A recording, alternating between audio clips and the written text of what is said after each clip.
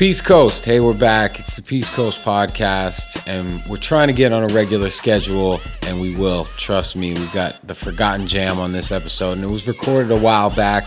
You know, I was feeling the vibes, hanging out with the band. I said, let's record these guys, and they've since played the gallery a few times. Conrad, who is the guy who started the Forgotten Jam, he has been back with his band Candy Miami with Jim Leonard and a couple other people. They were at Show Mom Fest. It was an amazing performance. So Out of the Blue 2 Art Gallery and more continues to have amazing artists. And so I have to catch up right now. You know, I've fallen behind on releasing these episodes, but I have some help now. We have a friend of mine named Andrew who came and just was enamored with the gallery and kind of wanted to get involved once I told him about the podcast, and he's produced some podcasts in the past, so he's helping out, you know, helping us formulate a plan, sort of, and just organize all the files and everything. But really, the files are being organized as well by Daniel, who I'm here with now, who's a new engineer, stepping us up to Pro Tools HD, all the way from Brazil to Cambridge, Mass, and we met up at Out of the Blue artgallery.com. No, not on the website, but at the actual space, and checked out some of the other cool stuff going on in town. But anyway, this episode is really about a band that has played at the gallery several times, been a part of the Boston music scene. A lot of them moved from upstate New York to be a part of the Boston music scene and art scene, and have lived in show houses in Jamaica Plain and Allston. So we talk a bit about how they got together as a band, how they think their sound kind of is rooted in the history of music. And we got to listen to not only some of their songs from their debut cassette tape, but we also got to play some of my first really good live recordings from the gallery. So check it out. This is the Forgotten Jam on the Peace Coast podcast, episode 5. Peace. Here we are. Welcome. We're at the Peace Coast podcast, also known as Into the Music at Out of the Blue. And we just had a rollicking and frolicking Sunday night show. And I got here about 2/3 of the way through the show, but luckily I was here in time to catch the Forgotten Jam. We got Tony, Zach, and Conrad here. What's happening, fellas? Yo, how's it going, man? Hey. Yeah, we're having some late night communions and engaging in post-show rituals. What are you guys' favorite post-show rituals? Post-show rituals? I don't know. That's a good question. Usually, always a hand-rolled cigarette after the show. Yeah, definitely take some time to kind of decompress, think about what was good, what we could improve, you know. Maybe like a root beer. Yeah. Root beer? Yeah, Root beer. I crisp. hear root beer and Hennessy's a good drink, but you know we're not sponsored by any of those companies, so let's just keep it damn. moving. How about your? Are you using like local tobacco? No. It's like after the show, you just kind of want to get out and you want to get some fresh air. Like I played drums, and you get really sweaty, and you just want to get outside and air out. Yeah, there's a lot of Totally. like adrenaline all built up. You kind of just gotta like wear it off. Yeah. Sweet. And you guys have some pretty slick threads. Like, where do you guys get your threads as far as like the whole like winter hat scene, or like, you know, Dodgers jerseys with like rainbow customizations? We have to talk about Conrad's Dodgers Conrad's jersey. telling Can you story just about that. describe it for the people, because we're on radio, we can't see it? All right, so it's like a Dodgers jersey, a home jersey, being that it's white, and it's got like rainbow stripes kind of painted down in the front of it, like kind of by the button zone. And I got it from somebody who was selling it at on the Common about, I guess, 3 years ago. I used to live at the White House, and we put on a fest there. We had like 300 bands play and stuff, so I was just around the Common all day, and I saw somebody selling this. And I was like, that's sick. And so I bought it. And then it turned out a couple years later, they were like a friend of mine. Like, they were a good friend who was like dating a friend of mine. And all of a sudden, I got a message from them like, wait, they had like a picture of me in the shirt. They're like, did you buy this shirt from me a few years ago? I was like, oh, whoa, that was you?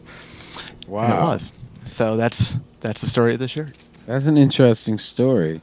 I mean, that's, it's good to have clothes that have a story and I guess like anything you have, it's better to have story. I mean, a lot of people who go through the rigmarole of having a 9-to-5 job and like just doing like some football watching on the weekend or whatever, like don't have a lot of unique stories. It's like kind of like the same old routine. And sometimes if you're not chasing the money, maybe you're chasing a creative dream. You might end up with more stories and you become rich in that.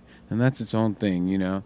So like, I mean, you had a story about how you may have met and even jammed in a live setting at the Cheap Seats, and you were mentioning you lived at the White House. I know Eric Hagen is involved in throwing shows there and living there. So how do you feel about the, Boston scene as far as like events like that, or like, going from being like more solo then to having the band now? The Boston scene is incredible. It's a really interesting thing that's going on. I went around the country and I've seen a lot of different spots. And Boston is individual in a way that there's so many young people here turning over constantly year after year. And there's so many different people coming through the city and leaving also. Right. And breaking our hearts. But at the same time, it brings a lot of fresh new stuff through the city all the time. So it's really incredible to see all the new stuff that comes through and how the scene just kind of like overturns and changes and becomes new. It's kind of like a tide pool, Nice. So that's Zach from the Forgotten Jams. Zach, how long have you been in Boston, or like on the music scene here or whatever? I lived in Boston for about 10 years now. I've played in like almost as many bands as years I've lived here. Nice. But I come from like upstate New York, so not too far away. Yeah, cool. me and Conrad come from upstate New York. Albany, he's from Oswego, so different ends of the state, but kind of similar vibes. Yeah, I've been thinking a little bit lately about maybe like northeastern people being a little bit cold or standoffish, or maybe even how like friends can become strangers and become friends again, or strangers become friends later. So Conrad, we were talking about that. Like, have you experienced some of that? Like, or like, how does your band form really, or like how do you find relationships on the creative music scene? Well, as far as how we formed, like we were saying before, I played solo for a few years, and they had played in various projects, and they played in a project called Personal Finance that I'd played a few shows with. And so we were friends through that. And then that band, a couple of people moved away, and then I was doing the solo thing, but I was kind of looking to like have a band, and there was a show that I wanted to play with the band at coming up, and I saw Tony at a show, and we're like, hey, we should play together, and we got Zach into it, and so it was the three of us started playing about then. I guess it was about a year and a half ago now, and then Tony's roommate Dave, who now plays guitar with us also, he joined a couple months later because he was there and he would jam with us, and he was good, so we had him continue jamming. But yeah, as far as finding people in the scene, it's weird. It just kind of floats around, and you just kind of like end up matching up with people. It's kind of more serendipitous than it is, in effort. I mean, there's ways that you can put in effort and kind of talk to people, right, and form bonds and relationships that way, and different projects and things like that. But a lot of times it just kind of comes together. Because I feel like you always end up talking to people about like, oh, we should play together sometime, right, and then just sometimes it just works out, Yeah, I imagine living at a place that has shows doesn't hurt. Oh yeah, when I used to live at the White House, I don't live there anymore. I live at another place that has shows sometimes now. But yeah, living there, it was great. You just got to meet everybody and be exposed to everybody. I mean, that was how I met them, actually. We used to have, at the White House, we had hoots, we call them. They were kind of like open mic style, just kind of anybody could come and play a few songs if they wanted to. It kind of would go on as late as it took. I think that's where I met you. Yeah, that's what I was saying. That's where I met you guys, is you guys showed up and Personal Finance played. and you played one of your songs, and you transitioned into, I think it was Madam George by Van Morrison, and that blew my mind. And I was like, I got to hang out with these guys. That's awesome. Yeah, I grew up, my dad played a lot of Van Morrison, and one of my ex-girlfriends had a similar family thing, I guess, with like Irish or something. Where do you guys, I mean, like thinking about, you know, how I have roots with my grandparents coming from Ireland, or like when you guys look like at the deeper roots of music, where do you guys like feel like your roots come from, or like when you do your like music history, maybe as a fan from the 80s or 90s, or like even, you know, hundreds of years ago, where do you see like yourselves within that kind of history of music as a band, I guess? I feel like, as far as like us as a band, I feel like it's a conglomeration of a lot of different things. Like, you know, obviously there's always going to be like hints of like kind of the music we grew up on. Like we're all roughly the same age. You're kind of like, you know, when we started seeing like music we thought was cool, kind of like late 90s, maybe early 2000s, kind of have like that vibe. Like, you know, there's kind of like that 90s nostalgia thing going on now. And I guess, you know, there's some extent of that, but like that's not really it. But it's kind of the music we grew up on / the music that we were always around. Like you know, like classic rock and like 60s rock and stuff like that was just kind of always around when I was a kid through my parents and all the other adults. Right. And, you know, then you get older and you get into like, you kind of branch out from there into, you know, weirder stuff, Bob Dylan, the Velvet Underground, stuff like that, until you get older and start to kind of see even further back and kind of deeper into all the eras. And I feel like that's what, at least in my mind, I guess I'm only really speaking for myself here. Yeah, I mean, I feel like you guys sounded to me like you were digging even further back than maybe some of the references you said. Oh, like, for sure. You Yeah, know, so definitely blues. Yeah. Yeah. My to answer this question, I got to go way back. When I was a baby, my mom was giving me a bath, and I said I didn't want to go into the bath. I had to tend to my camels, and I named them all very specifically with Arabic names, and went on to start speaking like someone totally different than who I was as like a 2-year-old or something. And my mom later wrote down these names, and she looked them up, and she saw that they were all from around like southern Iraq, like down by the Mediterranean Sea. Wow. It was really trippy. So when I found this out, when she told me, I looked it all up, and it was like these were all actual places.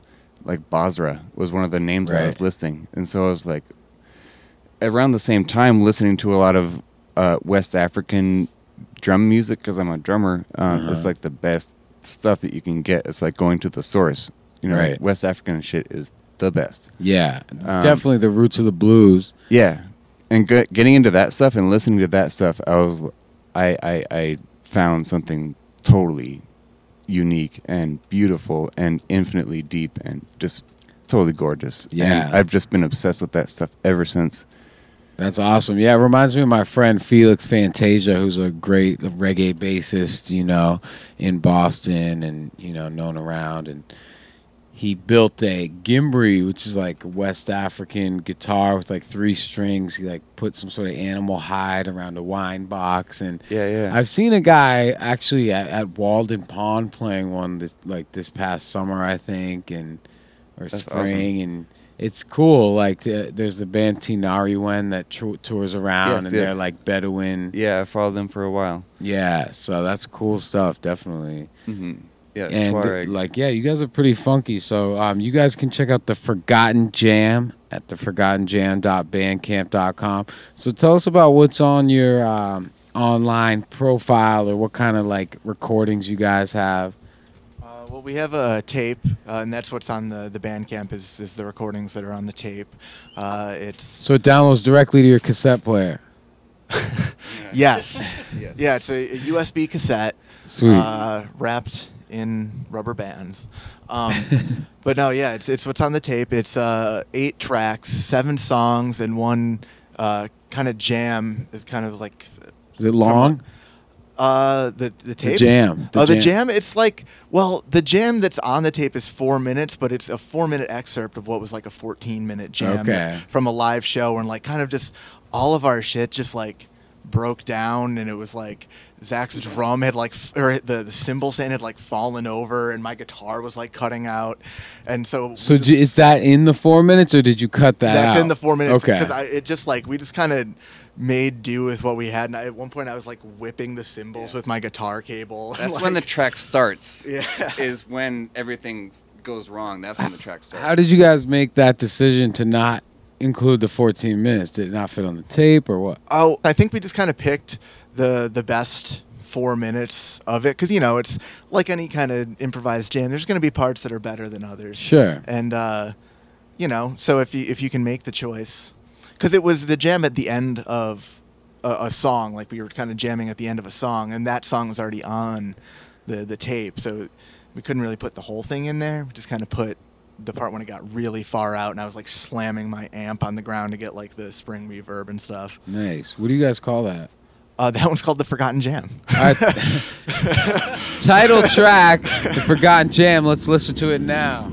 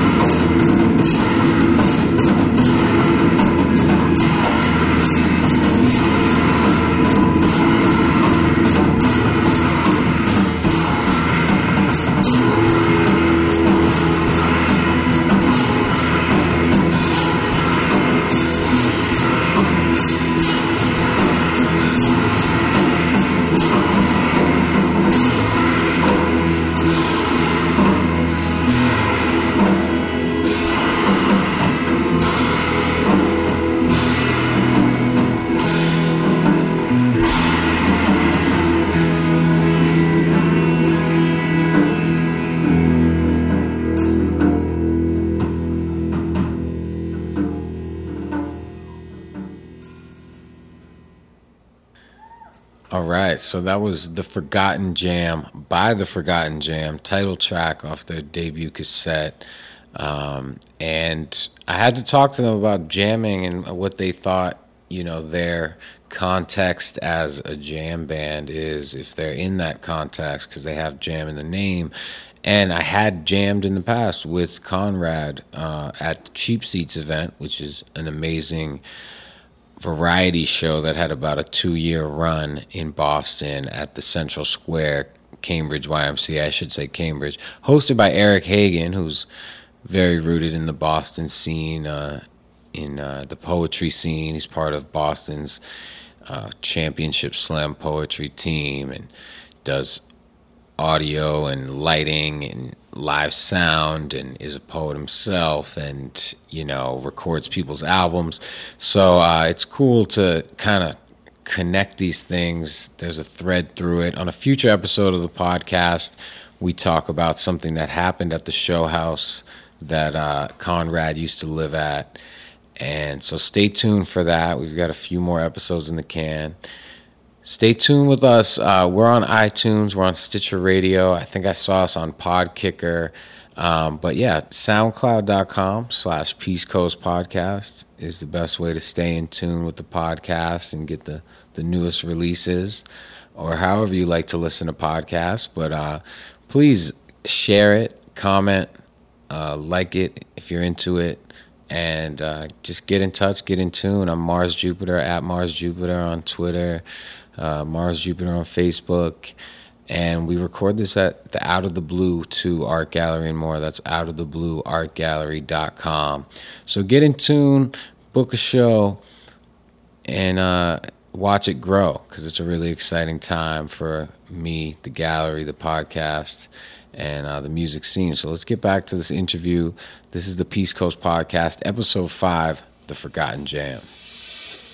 All right, we're back. That was The Forgotten Jam by The Forgotten Jam off their debut, what would you call it, an EP, a cassette? I mean, who knows these debut days? Tape. Yeah, I guess it's our debut tape. That's cool. I don't know if you guys know, but I have this vinyl library at the Democracy Center in Harvard Square, but it's also a cassette library, so we accept cassette donations. Also, this is a cassette player and a vinyl player, and we have a little collection. We got the Woody tape and Nice. my friend Jarvelin. them. Couple straight angulars. Sick. We played with them too. Oh, yeah, those are literally all people we have played with or are playing with within the next 4 days. Yes. That's awesome. Yeah, we like to keep it in the family, and I ran into Peter Wolf from the Jay Giles band. Sick. At the Honey Store. My friend has a Honey Store in Harvard Square. Follow the Honey. Yeah. I'm going to be doing a show there October 18th with Yakel and Love Projections. So you guys should come out. It's going to be like 5 to 9 on a Sunday. We do some shows there. Time to time, maybe we can get you guys there when it gets to be warmer. In the courtyard. We'd love to play in the courtyard of Follow the Honey. Yeah, there's That'd be bees sick. out there. Yes. Sick. We love drinking mead also. Oh, mead is great. Yeah, actually, Mead is the best alcoholic beverage that you can ever possibly That is drink. really I know a true. guy who makes mead in Greenfield, and he also makes ginger libation. And I got him to donate a couple for me, so maybe we'll get some donations from Garth up at the Liquid Sunshine Company or whatever they call it I'd be all about in that. Greenfield. They also make kombucha up yeah. there and a fire cider. So yeah, I'm hoping to have warm apple cider actually at the event. Do you guys? How That would do you be guys great. feel about like creating a multi-sensory experience for your fans? Always loved people that do that. Yeah, like bands that have like different visual elements or even like sensory elements. Like I know a friend of mine, Arkham Foam, in his band Peace Loving, one time had a show called Smell-O-Vision where they were like cooking things while they were performing. So it was kind of this whole big sensory experience like that. I like that idea. That's a great idea. Yeah, my friend was telling me about his friend who's a chef who makes like frozen sake shaved onto like oysters or some crazy thing like that. And he's talking about doing a show that I might be part of, and he might have a chef there or something. Sounds pretty decadent. And for me, I think the thing is having visuals with the music. I'm like synesthetic definitely. And so I want to see something happening around the same time with the visuals. Yeah. I think that, maybe projections could be an answer to that, or lights. But what I've always wanted to do is have sensors in my drums. For each drum, for when I hit it, it would light up. Actually, that would be the coolest thing. You know what? That would be so nice. I'll tell you, there is a way to do that, because we had Ed Schrader Music Beat here, and he had it in his tom. What? Yeah. Were you Someone at that did show this here? already? Yeah. He had a sensor, so every time he hit the tom, it lit up. And he just had the one tom drum, and I guess that's how his band started, and then he got his guitarist or bassist or whoever, the guy who plays with him.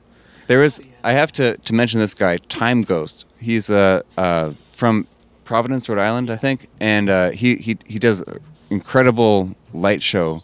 He plays electronic music all with boxes and cables and modular synths and stuff like that. So it's not necessarily the most entertaining thing to be a spectator of, but he handles it so well. His whole rig is lined with hugely powerful light bulbs, and they're all connected to his sounds, so that when he plays a sound, the whole room lights up. Everything is dark except for his controls, and so like when the sound goes off, the lights go off. Yeah, actually, I have a friend who was experimenting with that, and I did a show with him in New York this summer. His project was called Block Nation. Before that, it was Gold Block. Now he's got a blog called House of Gold. I don't know what it's called, but our friend, he's a friend of the gallery, Esteban. We were doing some street performing in front of the gallery this summer in like late spring. So, yeah, he was experimenting. He plays like keyboard bass, he has some program on his computer and like a light. But yeah, something similar to what you're talking about. But yeah, guys, check out Time Ghost. Yeah, Time Ghost. Excellent. Are they a local? Black Box is also another great guy. Actually, I just booked Incredible. Black Box. So incredible. 11/12 at Club Bohemia with my band, Seventh House, Black Box, and Self Serve and Solo Sex. He will make you trip out. And shout out to Samo, who does the visuals for Black Box. Oh, yeah. And if we want to talk about people that do awesome things with audio and video, I got to bring up LSDV. They were at the gallery. Yeah, they're so good. They're friends of mine. They're housemates of mine. And, yeah, what they do with like, video manipulation along with audio manipulation, it's really mind-blowing. That's awesome. So you're at the Smoky Bear Cave? I am at the Smoky Bear Cave. All right. Yes. Sweet. Yeah, I know that neighborhood. My bandmate actually lived like 2 houses down, and I know the guys on the other side. So, I mean, you might know a lot about kind of the Austin, the JP side of things as far as like Boston's house show, community, scene, just tendency to have that as a venue. Because I don't know why, maybe because the clubs close down at 2 a.m., maybe because of other puritanical laws or, environments that are created in club or bar scenes. I don't know. I mean, why do you think that sprouts up so much in this city? I think it has a lot to do with like inclusivity. Anybody can go to a house show and they can have a good time and they can kind of pay what they want. All ages? Yeah, exactly. All ages. You can kind of do what you want, and there's not the kind of like there's not the emphasis on the business aspect of it. I mean, I guess that's like the main thing. It's like, you go to a club, even the best clubs, they got to make money. They're a business. Right. And so there's always going to be a little bit of that, and that's always going to be like a concern there. It's like, oh, we got to get people to come so that they make enough money so that we can pay the touring band or something. And I mean, that's also a concern at a house show because you want to pay the touring band. Sure. But it's less like... You don't have to pay rent because people are already living there and paying rent for that, Exactly. All the money goes directly to the band. Like, when you go to the show and put your $5 down or whatever, that's going directly to the band. Yeah, Out of the Blue has enormous rent, and so all these little walls and different spaces are being created so people can rent and have their own small business or art gallery, or it's like turning into this art bazaar, and it's also kind of taking some of the house show energy in a way, even though it's centrally located near a lot of bars and clubs. Promoters that would often use house shows are coming here now. How do you guys feel about this venue? I love it. I've been coming to shows here kind of since you've been doing them. This is the first time we've played here, but this was a great time, and I love the place. And I think the reason it's taken in a lot of that scene is because it's all ages, A. I mean, that's going to be the big thing, because everybody wants to book as many all ages shows as they can. But also, you can kind of play whatever here. You can have anything from, like, you know, the weirdest stuff to the most straightforward stuff to the loudest to the quietest. Kind of anybody can do what they want here. And it's a cool environment. Like, there's cool people here and cool art all over. Mm-hmm. And Central Square is just a cool place. People like to come here. I don't know, Tony, do you have any thoughts? I feel like you haven't said anything. Yeah. So let's just, go over the set tonight. So, Conrad, what were you playing? And you were singing? Yeah, I sing and I play guitar, kind of rhythm guitar. And we had Tony playing. I'm playing bass, hanging out, laying down the groove. Sharing in the groove. Tony, is there like any bass player stereotypes that you find yourself fitting into? I think I keep it like a real steady face. I kind of just, I don't know. You don't try to like scrunch up your face like, yo, you guys hear that bass line? No, I don't get in that like that sexy groove too much. You get into the groove a little bit. You kind of get like the head bob and like the, but I mean that's everybody does that because you're feeling it, bro. So speaking of grooving, I mean you guys have jam in the name of your band. Like, how do you guys feel being associated with jam bands or groove rock? Well, let me tell you. No, I don't know. I love a lot of that culture. You know, within the last year or so, I've gotten pretty deep into the Dead and Fish and stuff like that. But I don't think we're kind of a part of that lineage. Like, you know, we have jam in the name, and we do jam. You know, we can jam out at the end of songs and stuff. And I like the improvisational aspect of it. But I would never consider us like that sort of band. We're too much of like a garage band. We're not, I don't know, we don't have a lot of the elements that a lot of those bands have. Yeah, I think I am part of the lineage because my sister saw the Dead a couple times before Jerry Garcia died, and she used to trade Fish tapes on AOL in '96. Sick. You know, or like '95 even. Did they have AOL? What year did AOL come out? But AOL's been around for a while. Anyway, yeah, I mean, shout out to G Love and Special Sauce, right? Oh man, I never saw them or listened to them much. You guys? That was my first concert in 1996, UMass spring concert with Redman and Keith Murray as well. Sick. And actually, G Love has his own hot sauce now, and I got to give that to my sister. It was like her late birthday gift. Oh yeah, I mean that makes so much sense. I'm surprised he didn't have a sauce before. He has sauce in the name. My baby's got sauce. But I mean, what are you guys like looking forward to as far as like playing the songs off your album again? I mean, what felt the best tonight? You know, what do you think? Oh, what do you guys think felt the best tonight? Maybe Tough question. 2 Jobs? Yeah, 2 Jobs always feels good. That we played that first. So 2 Jobs is on the record? Yeah, it's the second song on the tape. All right, let's listen to 2 Jobs real quick. Living in the city can get kind of hard. Nobody has the money for a house or a car. You gotta get a job.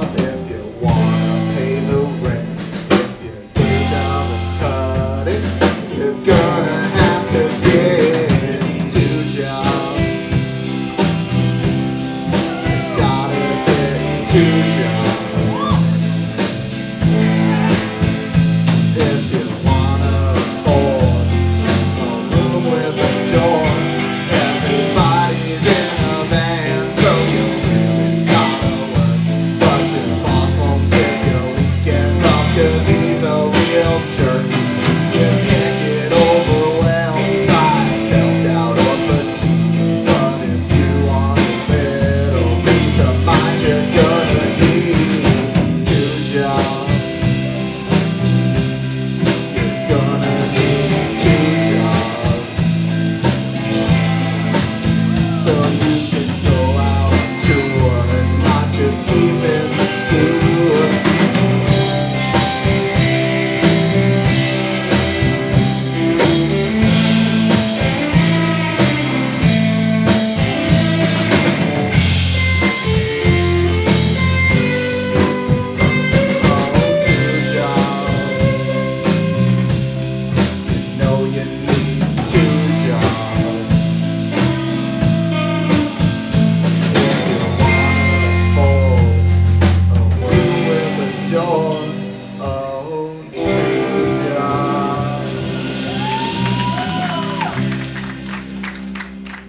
Actually, that was a live recording of 2 Jobs at Out of the Blue 2 Art Gallery and more. And it's an amazing space. You know, there happened to be some recording equipment that was just hiding somewhere, and I thought we should use it. So that's what we got. Just set up one mic in the middle of the back and, you know, got a little room ambiance, a little audience noise, a little applause. So 2 Jobs by the Forgotten Jam. So what do you guys feel like about playing stuff that's recorded? You guys try to like redo the recording, or is there improvisation in there too? I think there's lots of improvisation in what we do. I mean, for the actual song structure, like the song part of the song, I guess we stick pretty close to what it is, just because that's how it's written. But even within that, there's definitely parts of some of our songs that are open to improv. And then at the end of the songs, we just kind of let loose and go wherever we kind of feel like going. Thoughts? I think every song is always going to be different every time you play it, every single time. There's no way to do it the same way again. It'll always be a different song. But within that, I think that I try to approach it a different way every time. Right. So that it's, you know, it's going to be a different thing. If you're going to see it live, you know, it's going to be a different thing. It's not going to be possible to be bored seeing the song played again. Right. And when you guys like write something new, how do you guys decide when it's ready to perform? Is that like, oh, after we've recorded it, or let's try this out a few times before we record it? Definitely we try it out a few times before we record it. Most of our stuff, you know, we'll work out in practice a few times, make sure we've got it down, and then we'll try it live a little bit to make sure we've got it down, you know, because you can get something perfectly in practice, and then, you know, you get to the show and all of a sudden there's some element that you hadn't thought about and it doesn't quite work the same way. So I like to work stuff out live and make sure that everything sounds good. I think that's what we've mostly done. I feel the same way. All of our songs we've worked out in practice and played live before we've recorded them. I think all of them. Sweet. Well, I'm interested in checking you guys out more. I mean, like, how do you guys approach the whole idea of, like, I'm just gonna say fame for like lack of motivation, but like, you know, trying to get some attention to your band, or getting your name out or your music out, or, you know. I just kind of throw shit at the wall and hope it sticks. I don't know. I feel like I don't really know how that world works. I guess if we're going to go for something, we might as well go for the dreams, man. Like, I want to be, like, touring the world in a jet plane and have, like, drum techs setting up my drums every night. Like, if I'm going to do this, like, hell yeah, that's what I'm going for, you know? Madison Square Garden or bust is what I say. Sweet. Yeah. So, like, have you guys gone on a tour? Are you planning to go on tour when it gets warmer? I know winter tours are tough. Yeah, we haven't gone on tour. I've gone on tour solo a few times, but as a band, we've not gone on tour. We should, though. I feel like we've talked about it and talked about potentially doing it early next year.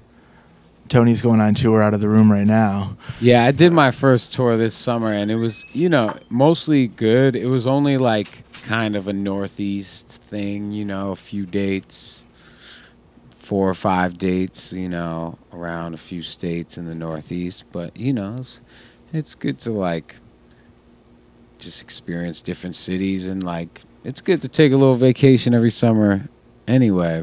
Mm-hmm. I mean, but you don't necessarily always want to do that with a bunch of equipment and some stinky guys, you know? Yeah.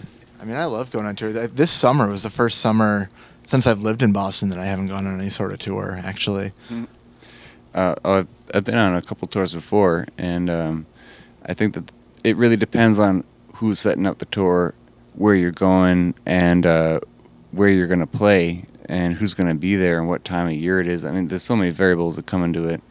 Like, I went on tour with the circus, and that was crazy.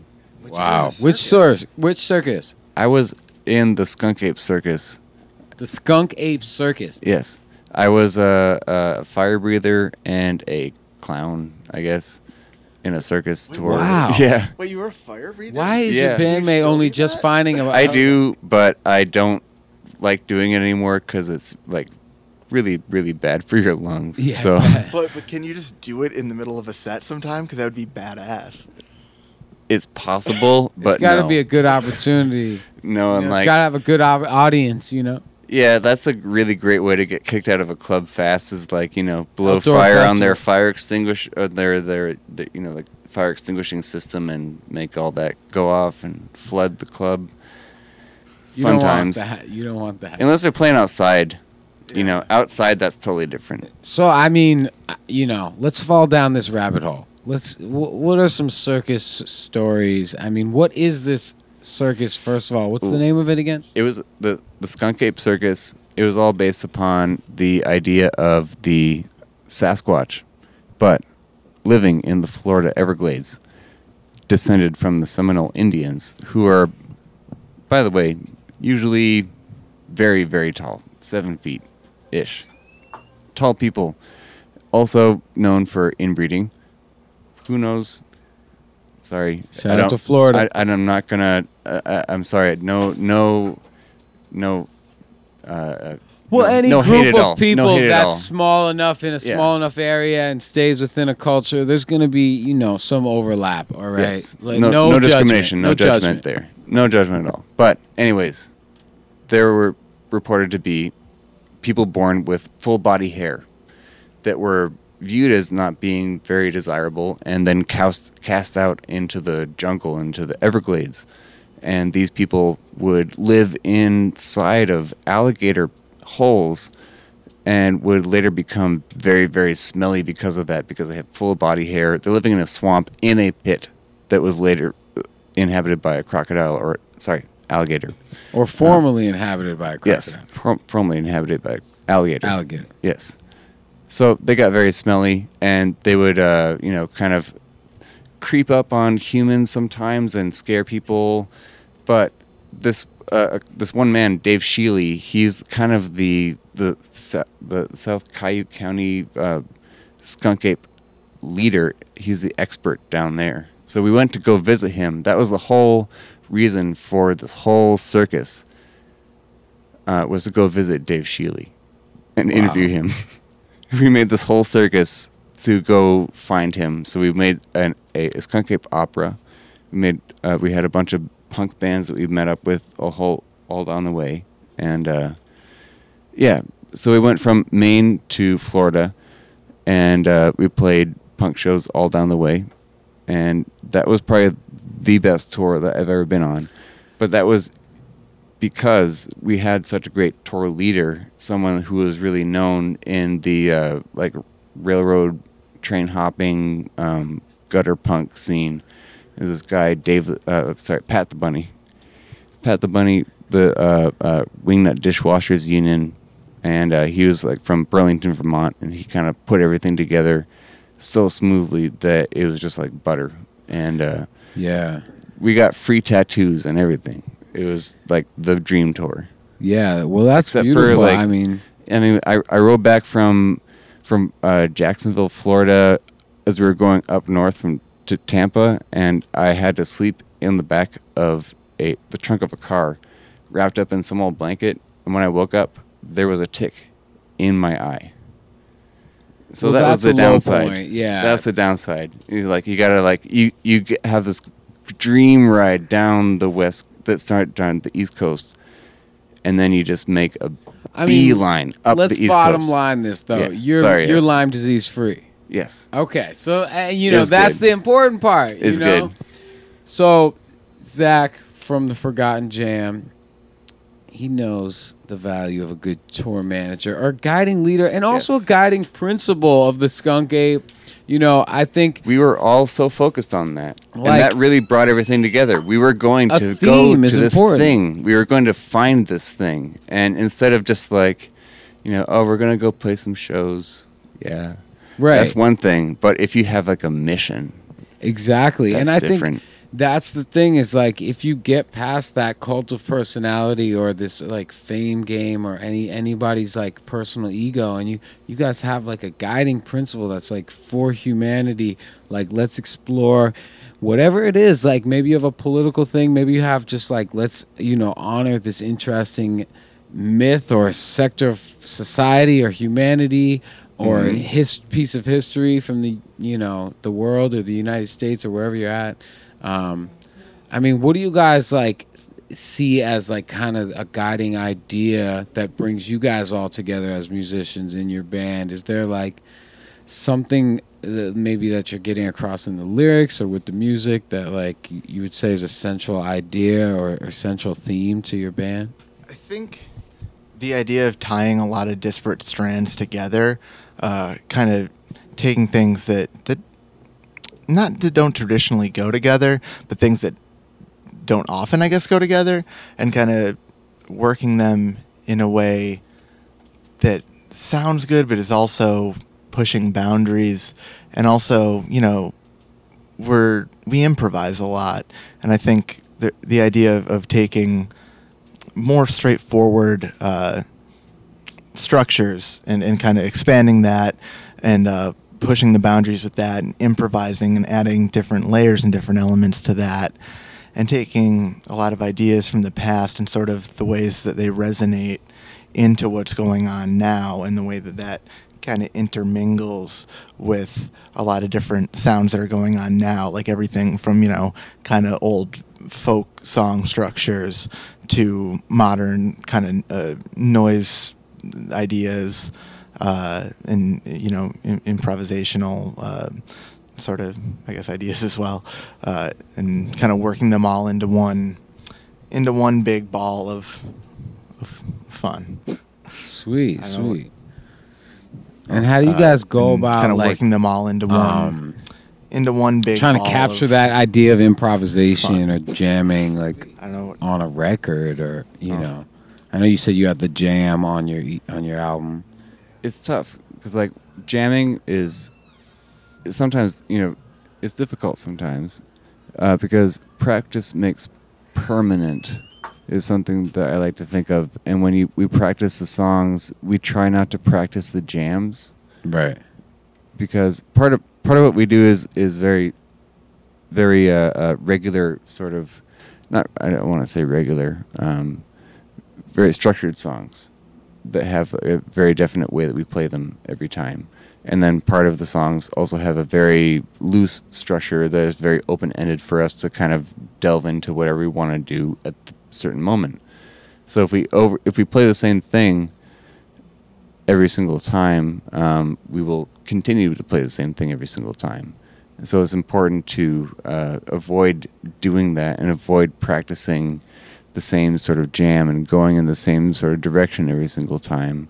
That it's easy to get into patterns playing the same music.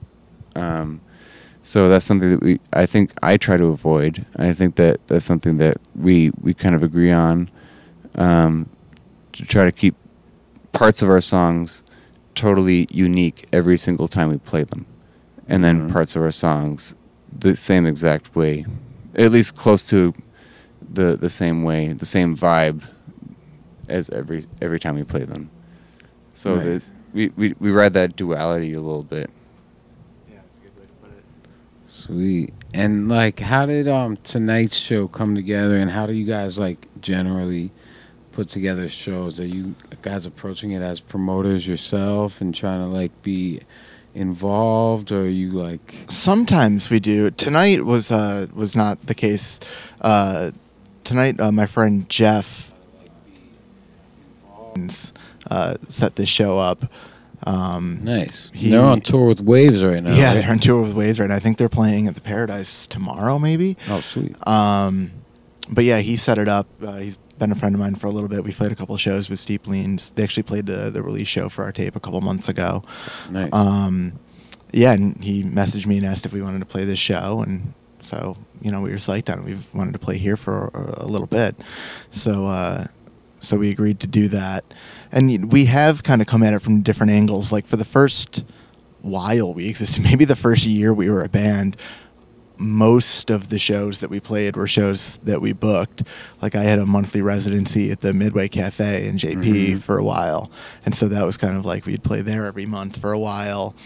And then I guess it's really only been the last few months that we really started primarily playing shows that other people booked, which has been nice. It feels good to, you know, I feel like we're lucky to have people that will reach out and ask us about stuff like that, you know? Yeah, totally. I mean, like on a community level, what do you feel like, you know, you've learned being an artist for whatever, 10 years or so as an adult, like, as far as like your role in the community beyond just your personal art projects, but just like, do you feel any sort of responsibility in that sense, you know? Yeah, I mean, you know, I feel like everybody kind of has to play a role to keep something like kind of the community that I think we're a part of, kind of like, I don't know, the underground music community in Boston. Kind of, you know, takes a village, you know. Everybody's in a band, you know, so it's less of that, you know. I mean, it's great that everybody's in a band, and I think all the bands got to get out and be able to do their thing, and ideally there'd be opportunities for everybody. And so I think part of it is kind of trying to create those opportunities and, you know, being able to kind of give and take, being able to share things with your friends, give opportunities, or just, you know, being able to share in experiences with them. And, yeah, I don't know, just kind of that reciprocity. Yeah, definitely. I think it's the role of the musician to bring to ear what is not being heard, and so that's what I'd like to do, is to kind of provide a sounding board for that which is not heard often enough. Sweet. Yes. Speaking of music that needs to be heard, let's check out another forgotten jam by request. I think we should go for some deep cut. We're gonna go for Philip Said, because that's probably like one of my favorite tracks. All right. Yeah. Might be so deep, you guys have to email it.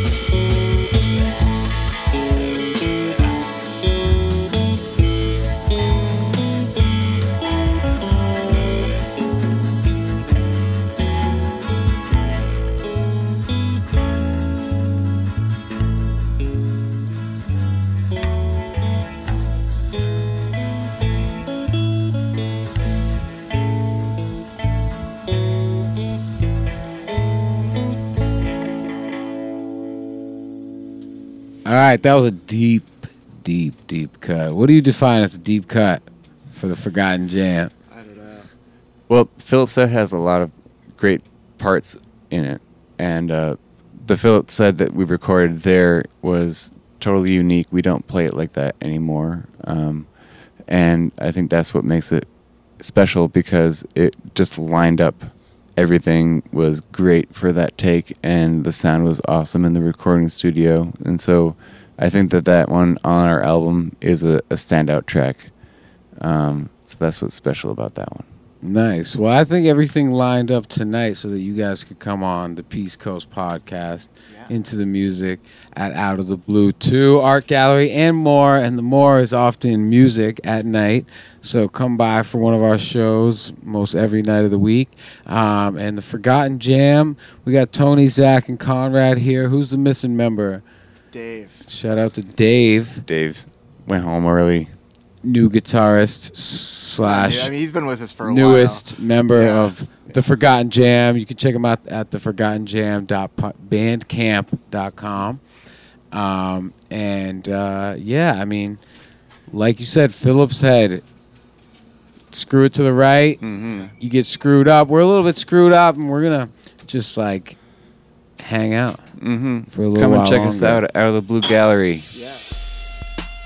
Yes, Out of the Blue Gallery is an amazing space. That's where their show happened. That's where we have a lot of amazing musical performances. It's just been updated right before the new year with a new sound system. We're updating the stage to be a little more focused on performers. And then the rest of the gallery is an arts market, a cultural bazaar. You know, there's a lot of small businesses, upstart artists putting their stuff in there. I've got a record store coming in the new year. So stay tuned to outoftheblueartgallery.com.